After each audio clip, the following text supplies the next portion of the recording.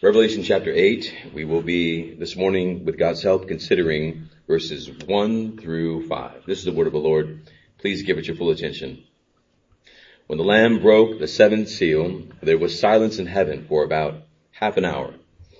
And I saw the seven angels who stand before God with seven trumpets, and seven trumpets were given to them.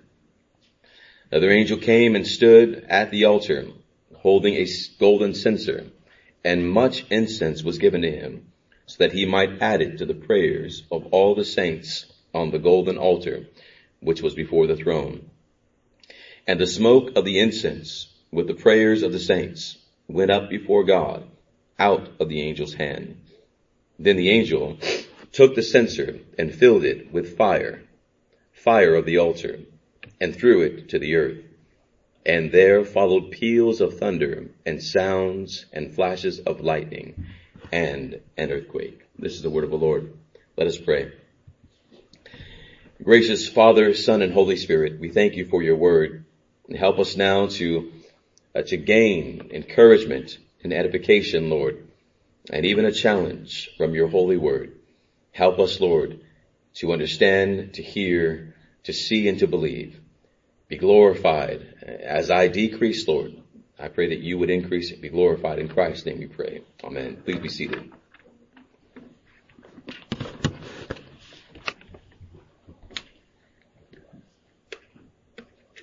Well, good morning, brothers and sisters. I greet you again in the name of our Lord and Savior, Jesus Christ, and I do welcome you on this Lord's Day Sabbath as we continue our study through the Apocalypse of John. Last time we considered silence in heaven because of the righteous judgment of God as it was executed upon the wicked. It is important to note that we recall our first point from last Lord's Day. The point was putting things in order. Putting things in order. The emphasized point was that when we come to the 8th chapter, we must not think of Revelation as we progress as being a straight line. Meaning, we must not think of Revelation as being chronological. Things are happening one after another. Now, hold on with me for just a moment. In the 6th chapter, we are given a vision of God's judgment upon the wicked. We are seeing mountains being uprooted, so on and so forth. Blood turning, or the moon turning to blood. It is the day of the Lord. It is the dreadful day of God's judgment. Then we are told in the 7th chapter that God has held back judgment so that all of his elect ones could be sealed. John is given a vision of the sealed ones, the 144,000, God's perfect number, the number which no man can count, as numerous as the sands of the sea. They have been given white robes. They are singing songs of victory before the Lamb. He, the great shepherd, brings his people safely into the New Jerusalem, heaven above. There, in the heaven above, they shall never hunger. They shall never thirst. Christ promises to wipe every tear from their eye. But then, John is given a vision of silence. And it's not a silence of awe of the glory of God. It's not silence of seeing the beatific vision, as Pastor Isaiah reminded me. It's an awe of dread. If they are seeing anything of God, they are seeing his backside and not his face. It's judgment that is described in chapter 6. So here in chapter 8, we are given silence that is pointing us towards judgment. But to keep this in mind, that we're not moving in a straight line, it's a recalling back to what's happened in the 6th chapter. In the 6th chapter, where there was a great earthquake. We'll see that going forward. In the 6th chapter, when the sun becomes black, the moon turns to blood, the stars from the sky fall, mountains are uprooted from their foundation. Heaven and earth is rolled up like a scroll. All of those things have happened in chapter 6. And they're going to happen again now here in chapter 8. Therefore, we must not see this as being chronological. The point that I'm trying to make is when we come to this eighth chapter, we must treat the seventh chapter as if it's not already happened. As difficult as that's going to be. We've read the seventh chapter, we've received information from it, but we must treat this going forward as if, wait, but this hasn't happened yet. It's an encouragement, if you will, from our great shepherd who says, in the midst of you seeing this great tragedy of judgment, hold on, you will not be a part of that judgment. You will be secure. You will not suffer with the wicked. You will be safe in God's tabernacle. God, as it were, gathers his chicks to himself. Under the shadow of his wing, we shall be safe. I hope that makes sense. The seventh chapter, the seventh and last seal, I should say, it connects to the sixth seal. That is before the seventh chapter. And now, there's a great question that was asked by one of our members, and it's this. So, because I can't get seventh chapter out of my head, if the saints are in heaven while judgment is taking place, they are silent, does that mean that there was a rapture? And that we're all kind of watching judgment as it takes place, but not a part of it? Or is there tribulation happening and then judgment, and we are all aghast, kind of holding our mouths? I said to one of the saints last week, it's like when you see a car accident and you go, huh. You can't say anything, right? It's that moment of gasp. Is that what's taking place? That we're seeing judgment taking place, but we are not a part of tribulation, nor are we on the earth. I hope that question is clear. That the answer is kind of a yes and no. It appears that when the final day of judgment arrives, saints are saved from being judged with the wicked. Listen to this though. But it doesn't happen in succession. Does that make sense? It doesn't happen first this, and then that, and then this. It happens not in succession, but simultaneously. It's a all at once kind of thing. Now we are being told things that seem to be successive, that seem to be first, and then second, and then third. But they are meant to be understood as if they are all happening at one time. Judgment, salvation, the wicked being judged by God, the righteous being saved, all of this happening at the same time. John is given the visions in what appears to be one thing after another, but they are to be understood as happening all at once. Now, another question was asked to me, and I love these questions, and it was very, very kind of blunt, and it was this: how can we be sure that all these things that you're saying are true? I appreciate that kind of a question too. I think it's a fair question, right? How do you know all these things are right? After all, we're talking about eschatology. When asked about his views on the end times, eschatology, the late Dr. R.C. Sproul said, it depends on what day of the week you ask me. And I get he was being clever, of course, and I get that perspective. I do believe, or I wouldn't be teaching it, that this view is correct because of two things: the nature and the structure of this book. The nature of the book is an apocalyptic book, right? It is a book of symbols. Therefore, it is to be interpreted symbolically. It is structured in a way that recapitulates or retells the same thing from different vantage points, as we talked about last week. The book draws not just from what was taking place in the seven churches, but the book draws from all of Scripture. All of Scripture.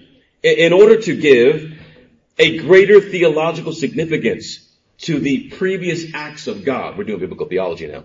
To the previous acts of God, Revelation is saying, yes, that was true. The walls of Jericho did come tumbling down. The children of Israel were released from their bondage. But there's a greater significance even than what those people at that time thought was taking place. You could have taken a slave from Egypt and they would have said, this is the greatest thing that has ever happened to me in my life. And God is saying, and I'm just using this to show that there will be an even greater thing to happen in the lives of all of my people.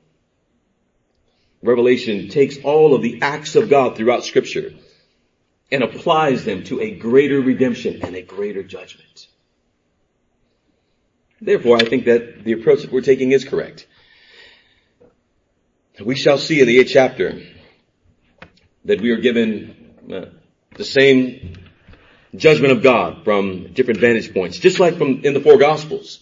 We are given the same gospel, but from 4 different perspectives. So it will be in Revelation. I believe that the interpretation that takes a straight line approach to Revelation, it actually creates more questions than it does give answers. I think it's creating more confusion than comfort and more fear than courage.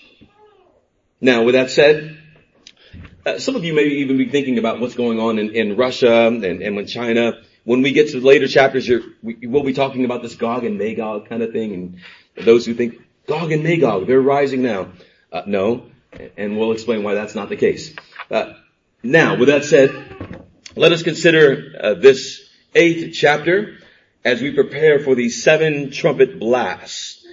We have prayed that God would give us grace to know, and we pray now that God would give us grace as we consider 2 points this morning, just 2.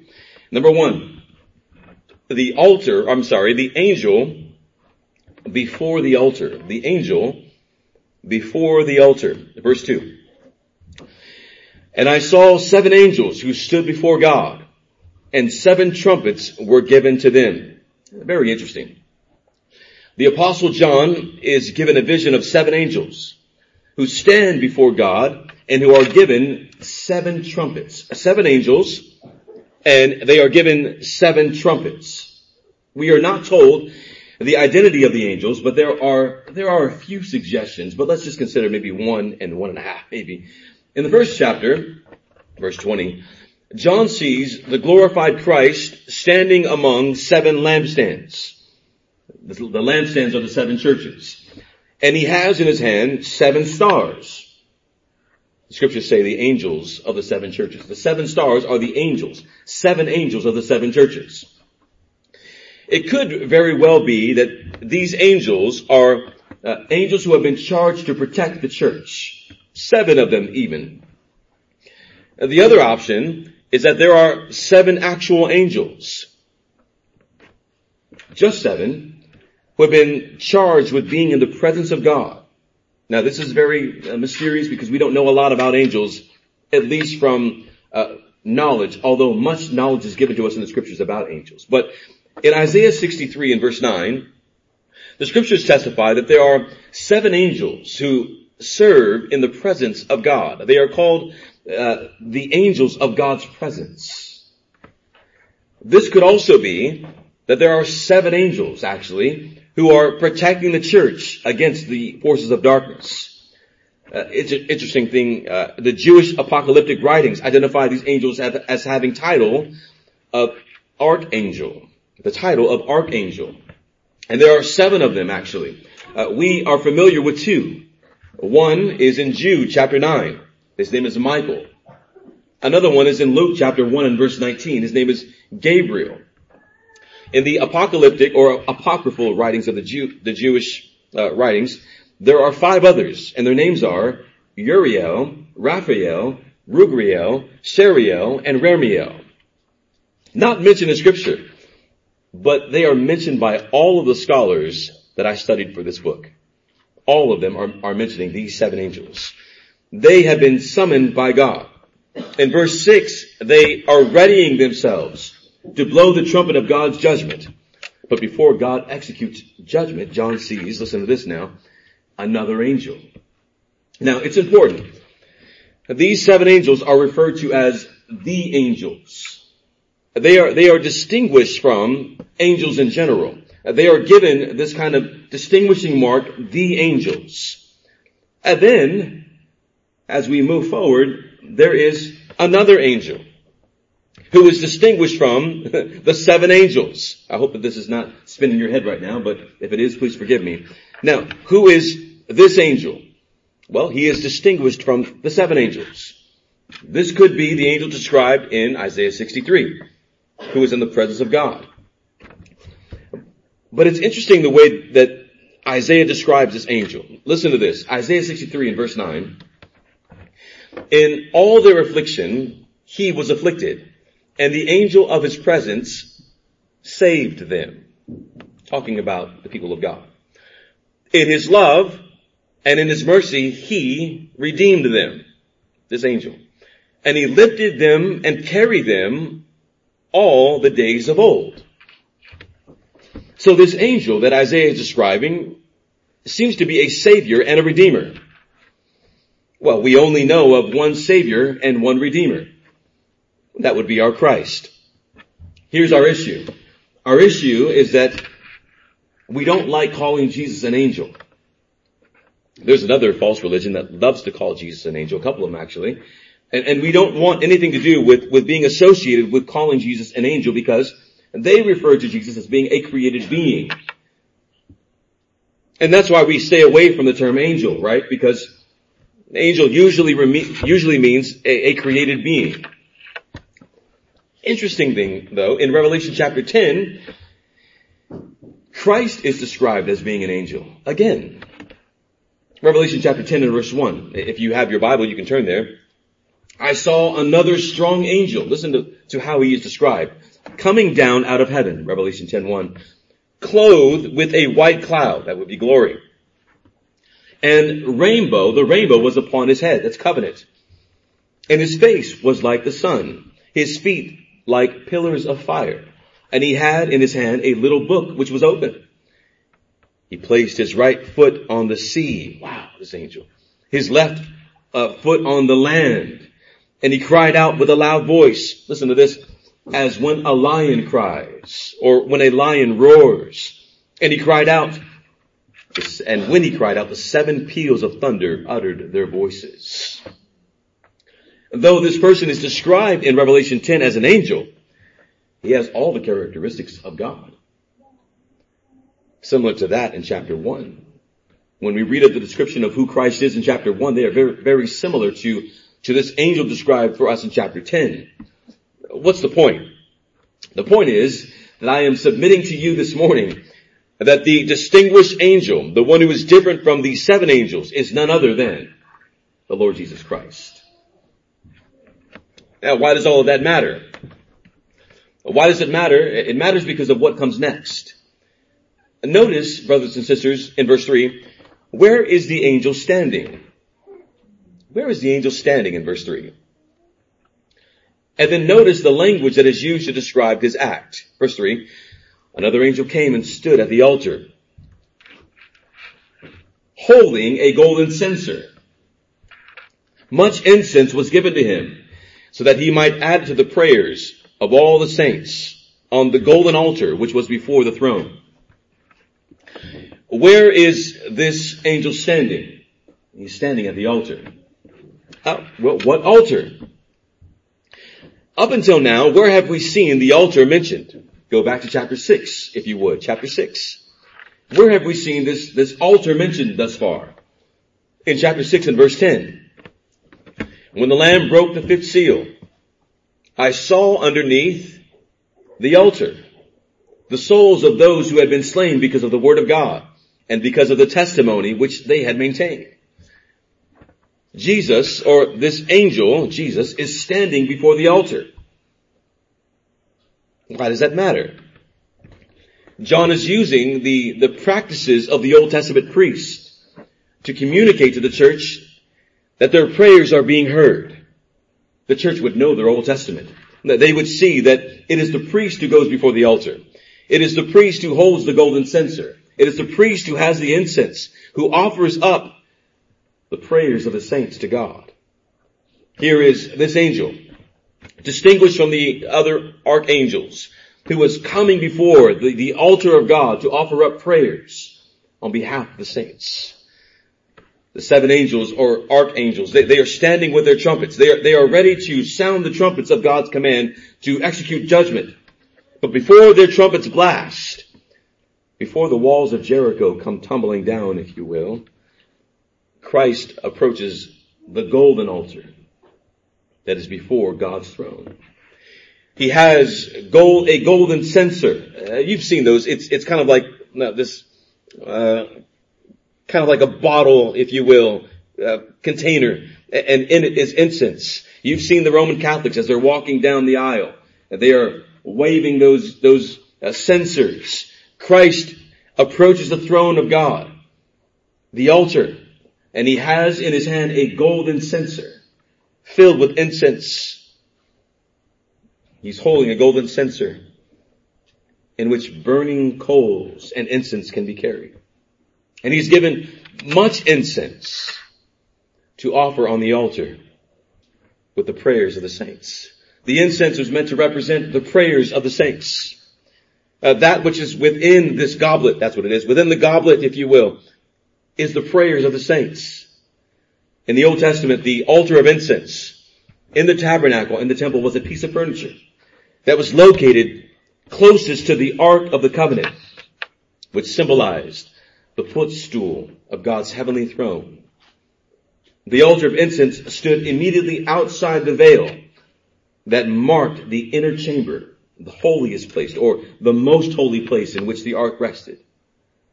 The location made it possible for priests to offer incense every morning and every evening. The smoke of incense accompanied the prayers of Israel. The smoke that would gather in the holy place was to be symbolic of the prayers of the saints that filled the presence of God. It would ascend before the Lord. It was symbolic of how the prayers of the saints, they rise to God as smoke rises. Although it was located in the outer chamber at the entrance to the holiest place, the incense altar belonged to the inner chamber. For on the Day of Atonement, the high priest would burn incense until the cloud of smoke engulfed the atonement ark, shielding him from the consuming purity of the Lord as he entered into the holy place to receive the prayers of the saints. Now John sees in this heavenly sanctuary, in this heavenly holy of holies, that the altar is there, but there is no veil. The altar is there. There is no barrier between God and man. We are to understand from this imagery that when the Lamb breaks the 7th seal, there is silence in heaven. God will execute judgment, but how has the silence come? Last week we talked about what silence is. But why has it come? Why is there silence? The second verse, it almost seems to be out of place. These angels standing with their trumpets, ready to blast. It seems to almost be out of place. We've just heard about silence. What John is doing is he's saying, here's how silence has come. Let's start again, if you will. 7 angels have been charged with the task of protecting the church, fighting off the forces of darkness. They stand ready to blow the trumpet of God's judgment. But there is an ordained means by which God has determined that his judgment and redemption will break forth. It is through prayer. The prayer of the saints. And I hope that you get this imagery. Here are angels standing ready to execute God's judgment. But there is a way in which God has determined that judgment would come about. It is through prayer. Judgment has come. Silence has come upon all of heaven. And the reason why it has come is because the saints have been praying. Where are the saints? Chapter 6 we learned they are under the altar. They are under the divine protection of God. They are washed. They are covered with the blood of the Lamb that was slain upon the altar. His blood runs down and covers them. And what are these saints doing under the altar? What are they doing as they are under the divine protection of God? What are they doing? Are they not crying out with loud voices? How long, O Lord? Holy and true. Will you refrain from judging and avenging our blood on those who dwell on the earth? The crying out of the saints is equivalent to prayer. They are crying out in prayer to God for justice. They are crying out, they are lifting up their voices.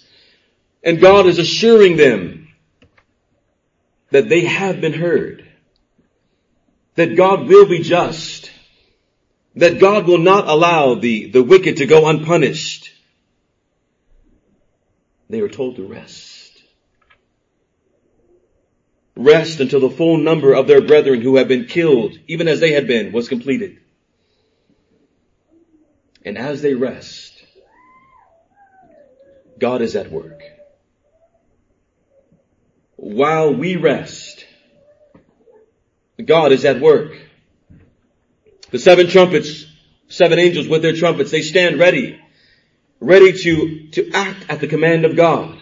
But before they act, there is one angel who comes to the altar holding a golden censer, and there is incense in it. And he is not like the priest of the Old Testament.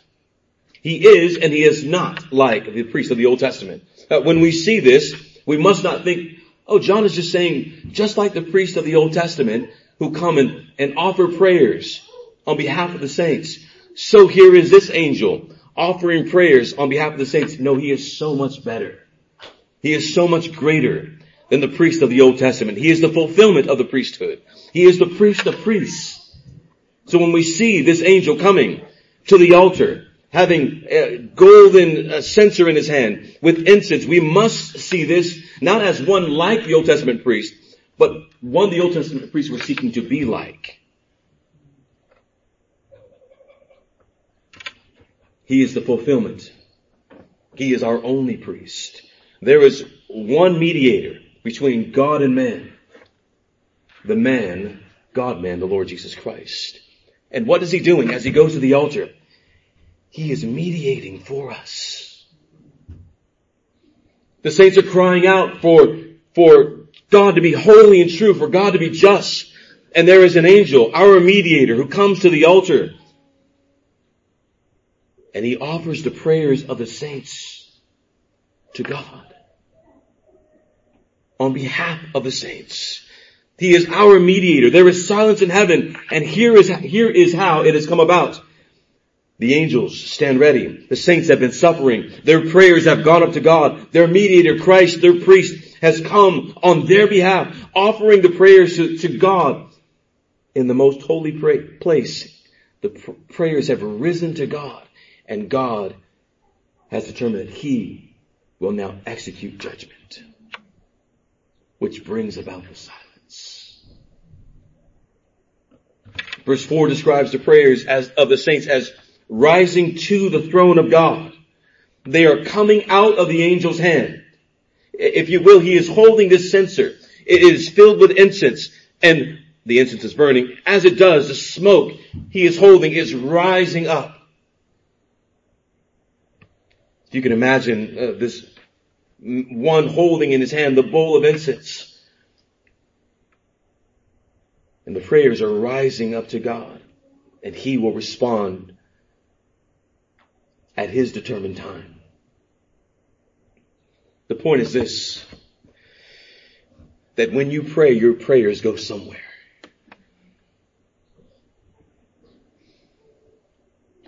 The prayer that is prayed without faith goes nowhere. But the prayer that is prayed in faith is carried by Christ. Carried by your and my mediator to the throne of God, where it will be answered according to God's will and pleasure.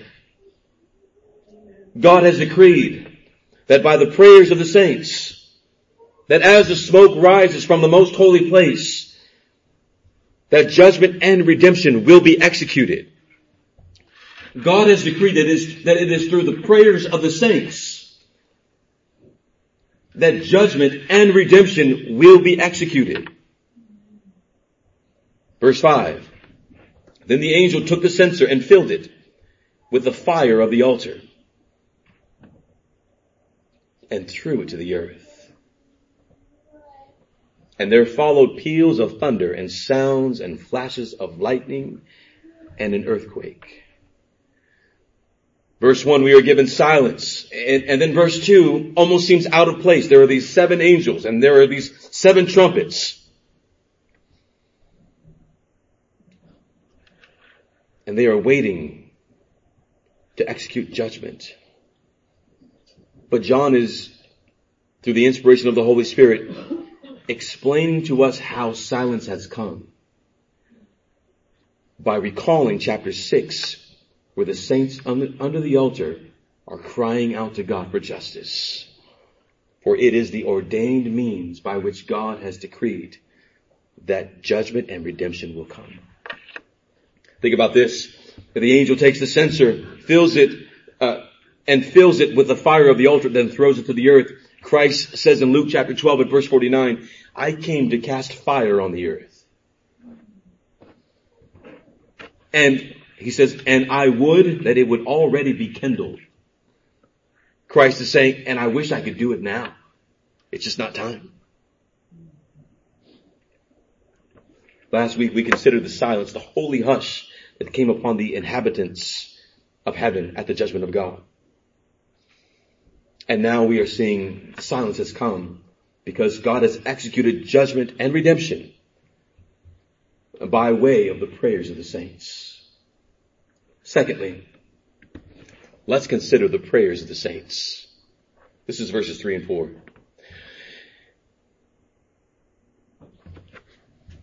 That silence has come as a result of God's judgment and redemption as a response to the prayers of the saints. That is no small point. That is no moot point.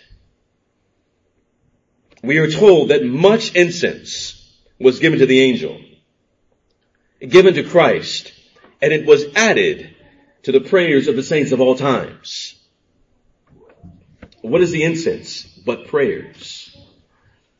And it is much prayer added to those who have already been praying. It is prayer upon prayer that is offered to Christ and that Christ is holding. There is incense, which is prayer, which is to be added to the prayers that are already in the goblet bowl, if you will, the incense. Brothers and sisters, today when we pray, our prayers will be added to the prayers of those who have come before us. Today when we pray, our prayers will be added to those who are under the altar of God, crying out for the justice of God. Brothers and sisters, when you pray in faith, when you pray according to God's word, your prayers go somewhere. They are rising like smoke from that incense to the very throne room of God. Let me ask you this morning, are your prayers and the way that you pray, are they being accepted by God? In the Old Testament, that fragrant smoke reached to God, and there was a metaphor that it would have in Exodus 29, Leviticus 16, and Ephesians 5, that there was a type of sweet-smelling savor that the scriptures describe as a reasonable, bloodless offering that goes up to God as he receives these prayers with delight. Is God delighted in your prayer? Revelation 8:3 echoes Leviticus 16, where the priest takes his censer full of coals of fire off of the altar, which is before the Lord, and he fills his hands with incense. And he will put the incense on the fire before the Lord, and the smoke will rise and it will reach the mercy seat.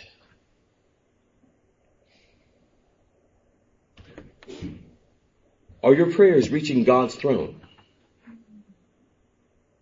Little ones, when you pray, is God hearing you?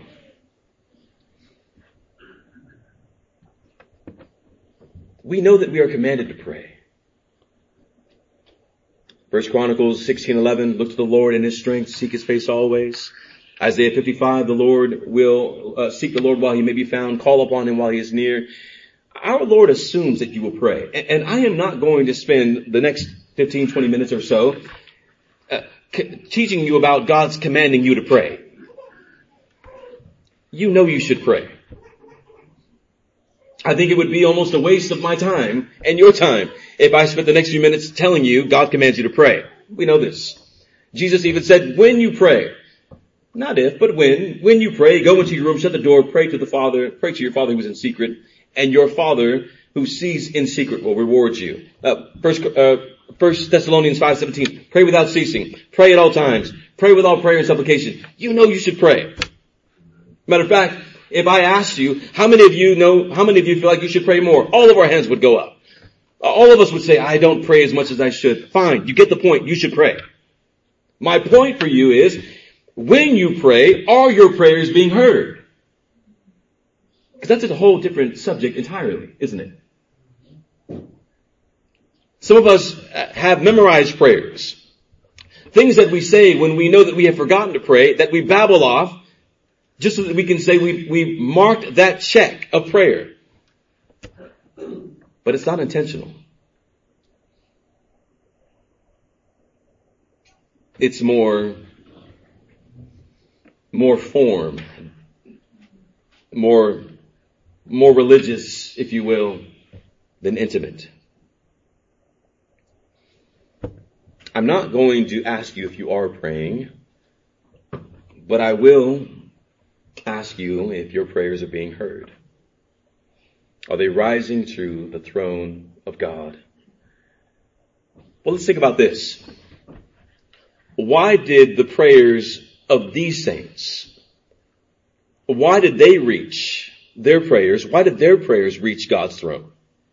Well, what was it about their prayers that was a sweet smelling aroma to God? Why were they acceptable to God? Why did he choose, in his infinite wisdom, to answer these prayers? When the Lamb came and took the book from the one enthroned to break the seals, he unleashed the purposes of God.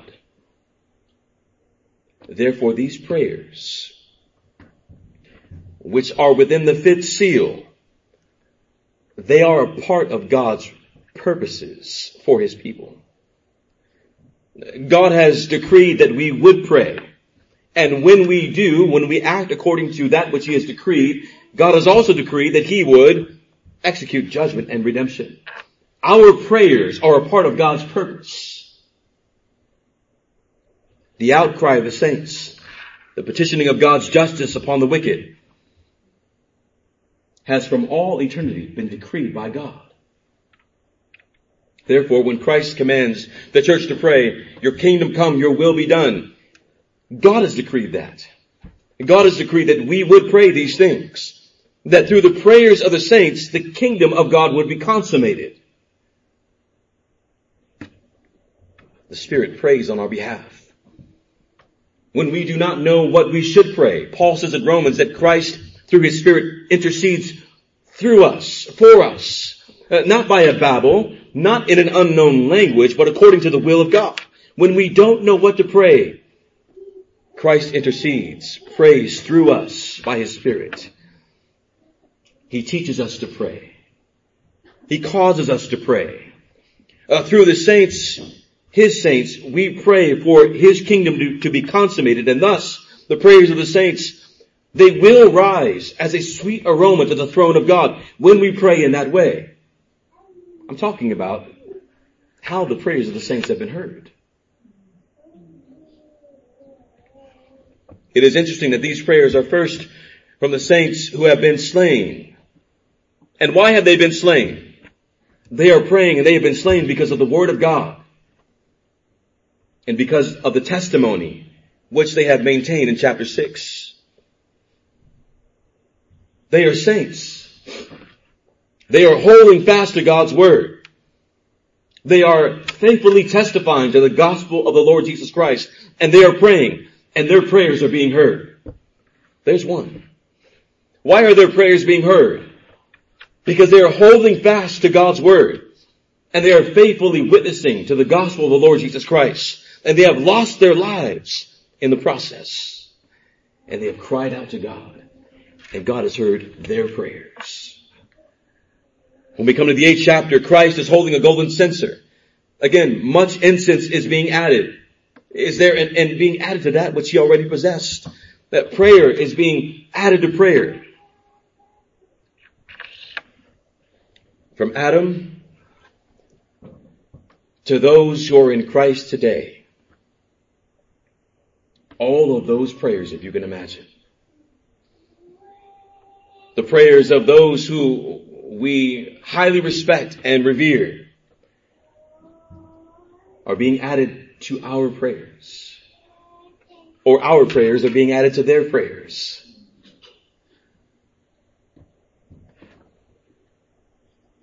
God has decreed that this would be the case. That all of these prayers from all of these saints would bring about his judgment and redemption. Scriptures say that the prayers of the saints, they were received. They didn't just exit the mouth and disappear into thin air. They were carried by our mediator into the presence of God. Brothers and sisters, the prayers were received first and foremost because they were prayed by saints. Those who are in Christ. Those who have repented of their sin and placed their faith in Christ alone. Christ hears their prayers. If you are a saint, if you have trusted in Christ alone, then your prayers don't disappear into thin air. Your prayers are carried by your mediator into the very presence of God.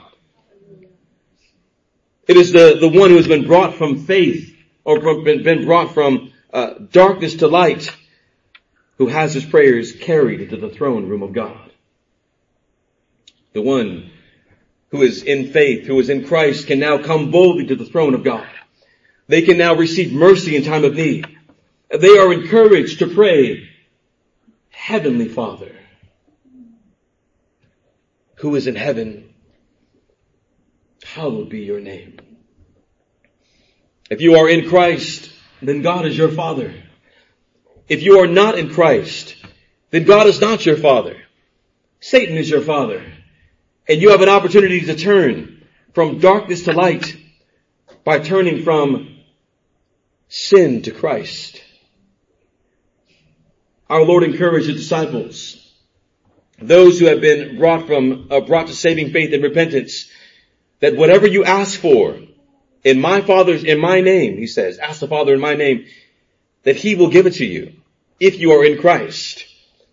Christ teaches his disciples about what true love is. We're saying, you mean I could ask about anything? And God will give me anything that I ask for? Little ones, you may say, you mean that I could pray to God and he will give me anything that I want? I used to think that when I was small. But within the context, Christ is speaking about love.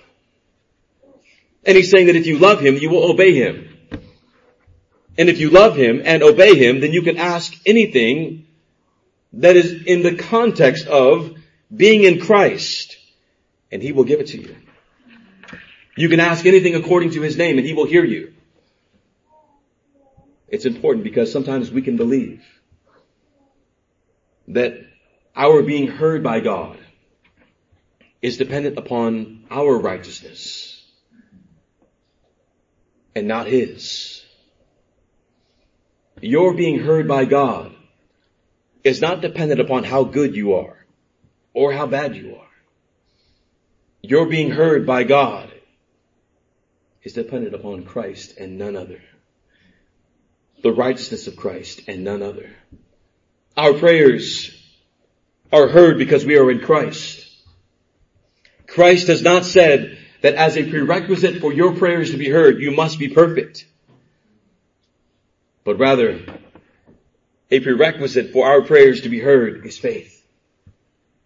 Faith in the Son of God, and faith that He will do all that He has commanded and asked us to pray for. Hebrews 11:6, without faith it is impossible to please Him. For he who comes to God must believe that He is, and that He is the rewarder of those who seek Him. Jesus said, have faith in God. Truly I say to you, whoever says to this mountain, be taken up and cast into the sea, and does not doubt in his heart, but believes that what he says is going to happen, it will be granted. Therefore I say to you, in all things for which you ask for and pray, believe that you have received them, and they will be granted to you. What's the prerequisite to our prayer? Faith. You must believe. Faith in what? Faith in whom? Faith in Christ. Faith in the perfect one. And also, having faith in Christ will have a profound impact on the content of your prayer. If you have faith in Christ, it will impact what you pray for. The one who does not have true faith is not heard by God. They also will not pray for God's kingdom to come. They will pray for their own kingdom to come. They will not pray for God's will to be done. They will pray for their own will to be done. For that person, they are wicked. They will not be heard. They do not have true faith. The prayer of the wicked will not be heard. John 9:31, we know that God does not listen to sinners. But if someone is God-fearing and does His will, He listens to him. The prayer that Christ rejects is the one that is not prayed in faith, and the one that prays to exalt himself and not Christ. Proverbs 15:29 says that those who are wicked, that they are far from God, and they will not be heard by Him. But God hears the prayers of the saints. God hears the prayers of those who are in Christ. Their prayers have reached the most holy place. They are under the altar of God. They are under His divine protection. They have been slain because of the word of God and the testimony which they have maintained. These saints, because of their trust in God's word, because of their faithful testimony to Christ and the gospel, they have suffered persecution and they have died. They have lived sacrificially. They are saints. Saints who are living sacrificially. Saints who are willing to offer up their bodies as a living sacrifice to God, as a holy and acceptable sacrifice. Their prayers are heard before God. While on earth they are engaging in holy war. The unrighteous have opposed them, and they have not compromised their faith. The unrighteous has seen them as being unwise and foolish for holding on to Christ, but they have not been moved. Are your prayers being heard? Are you living uncompromised lives in this world? Is your testimony true? If someone were to come and stand and testify about you, what would they say about you? About who you are? About what you are? Would they testify, it is true? This is a peculiar person. It is true. This person believes that they are not of this world, and that they are heading toward a heavenly Jerusalem. Or would the opposite be true? That they would not be able to distinguish you from an unbeliever. That your light does not shine. That your testimony before the unbeliever is false, but only true when you are among the believers. Are your prayers being heard?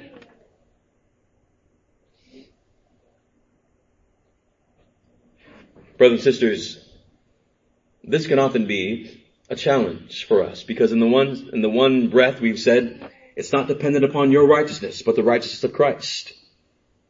And on the other hand, we're saying, but he only hears the prayers of the righteous. He only hears the prayers of those who hold fast to God's word and who remain faithful to the testimony of the gospel of the Lord Jesus Christ. There's a certain life that is to be lived for those who call themselves saints, isn't there? There's a certain manner of conduct, manner of life that we are to live if we call ourselves those who trust in Christ, isn't there?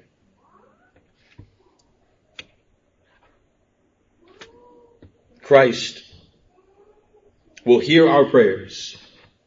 They will be accepted to God, by those who hold fast to his word and those who are uncompromising as these saints under the altar. Consider the content of their prayer. Christ prays with us, within us. Christ teaches us to pray. He causes us to pray. Through his saints, we are praying for his kingdom to be consummated, for his kingdom to come. That kind of prayer rises to God.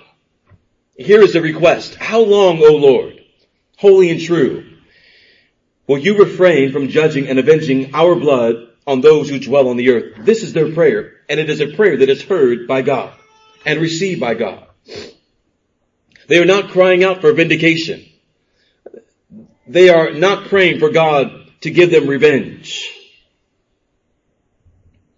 We are called to pray for our enemies. If the last few weeks of sermons did anything for you, it should have at the very least, motivated you to pray for unbelievers. It should have at the very least motivated you to pray for those who are your enemies, who are most likely unbelievers. The prayer of the saints is an appeal for God's perfections to be upheld. Are you praying that way? Are your prayers, as you pray, beginning with something like, O Lord, holy and true, you are righteous, and let your righteousness spread throughout the earth? Or are they more so prayers, Lord, I need to pay rent today. God, I need new clothes. Or get me out of this trouble that I put myself in again.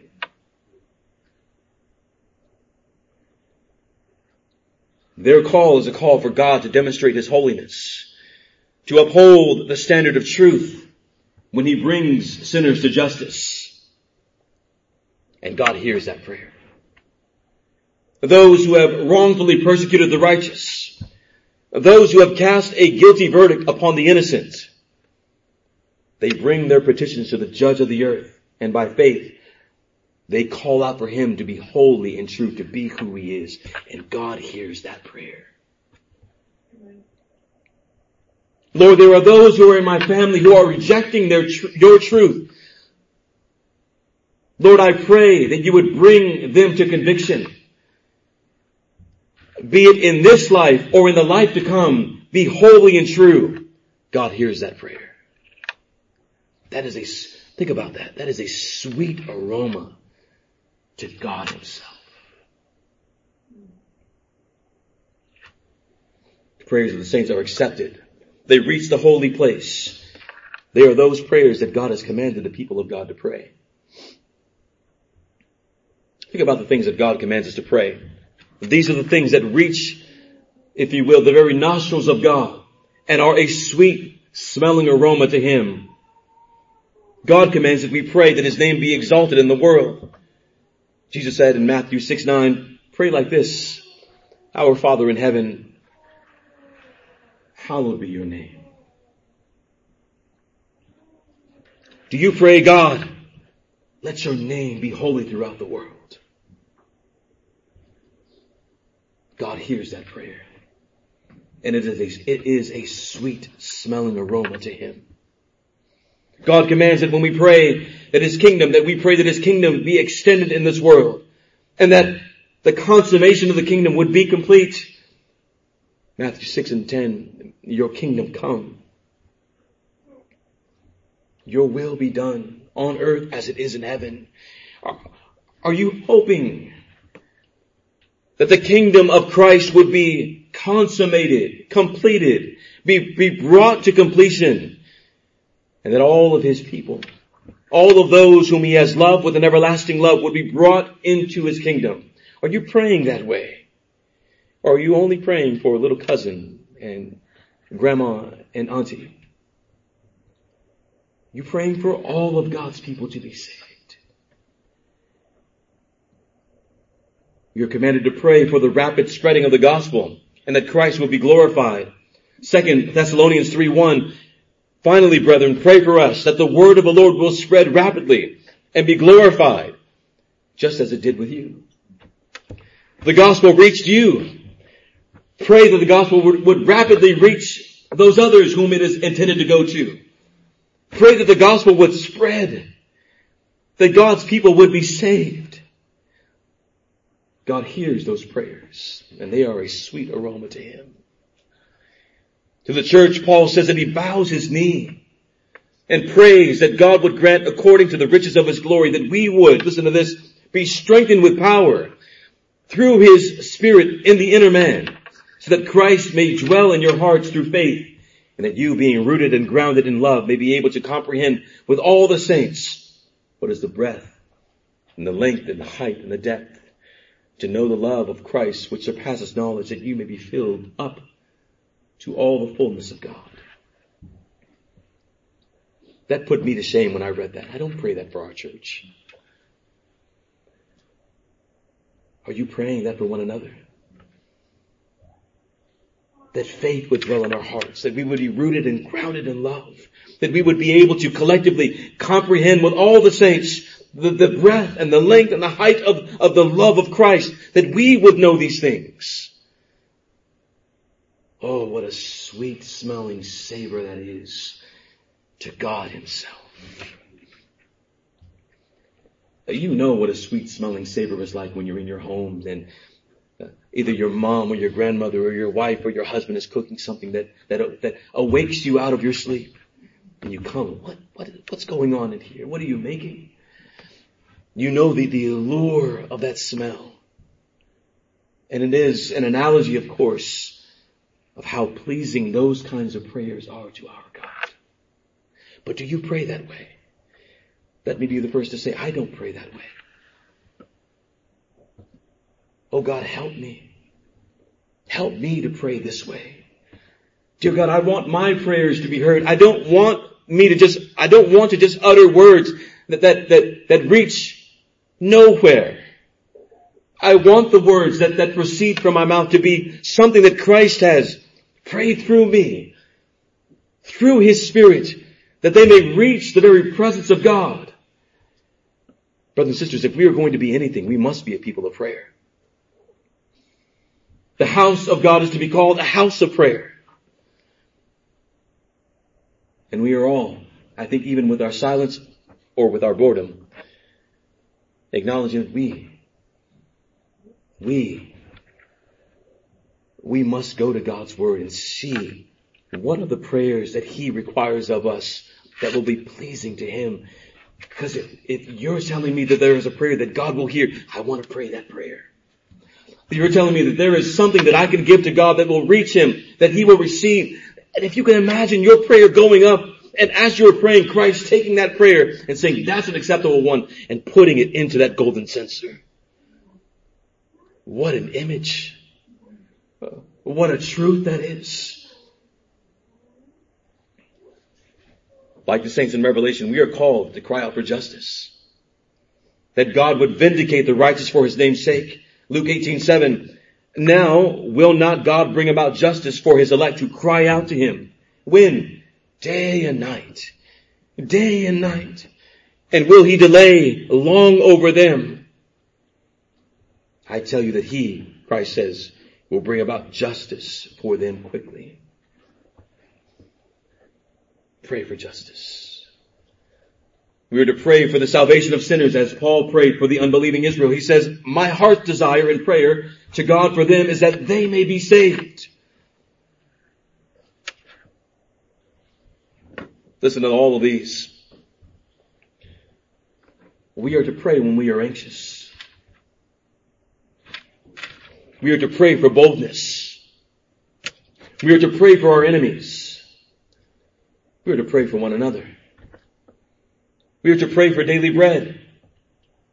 We are to pray for our rulers. We are to pray when we are tempted. We are to pray for endurance. We are to pray for patience. We are to pray that our faith not be destroyed. We are to pray for greater faith. We are to pray for forgiveness. We are to pray for protection. It is no wonder then, brothers and sisters, why we are commanded to pray at all times and to pray without ceasing. We have a lot to pray for, don't we?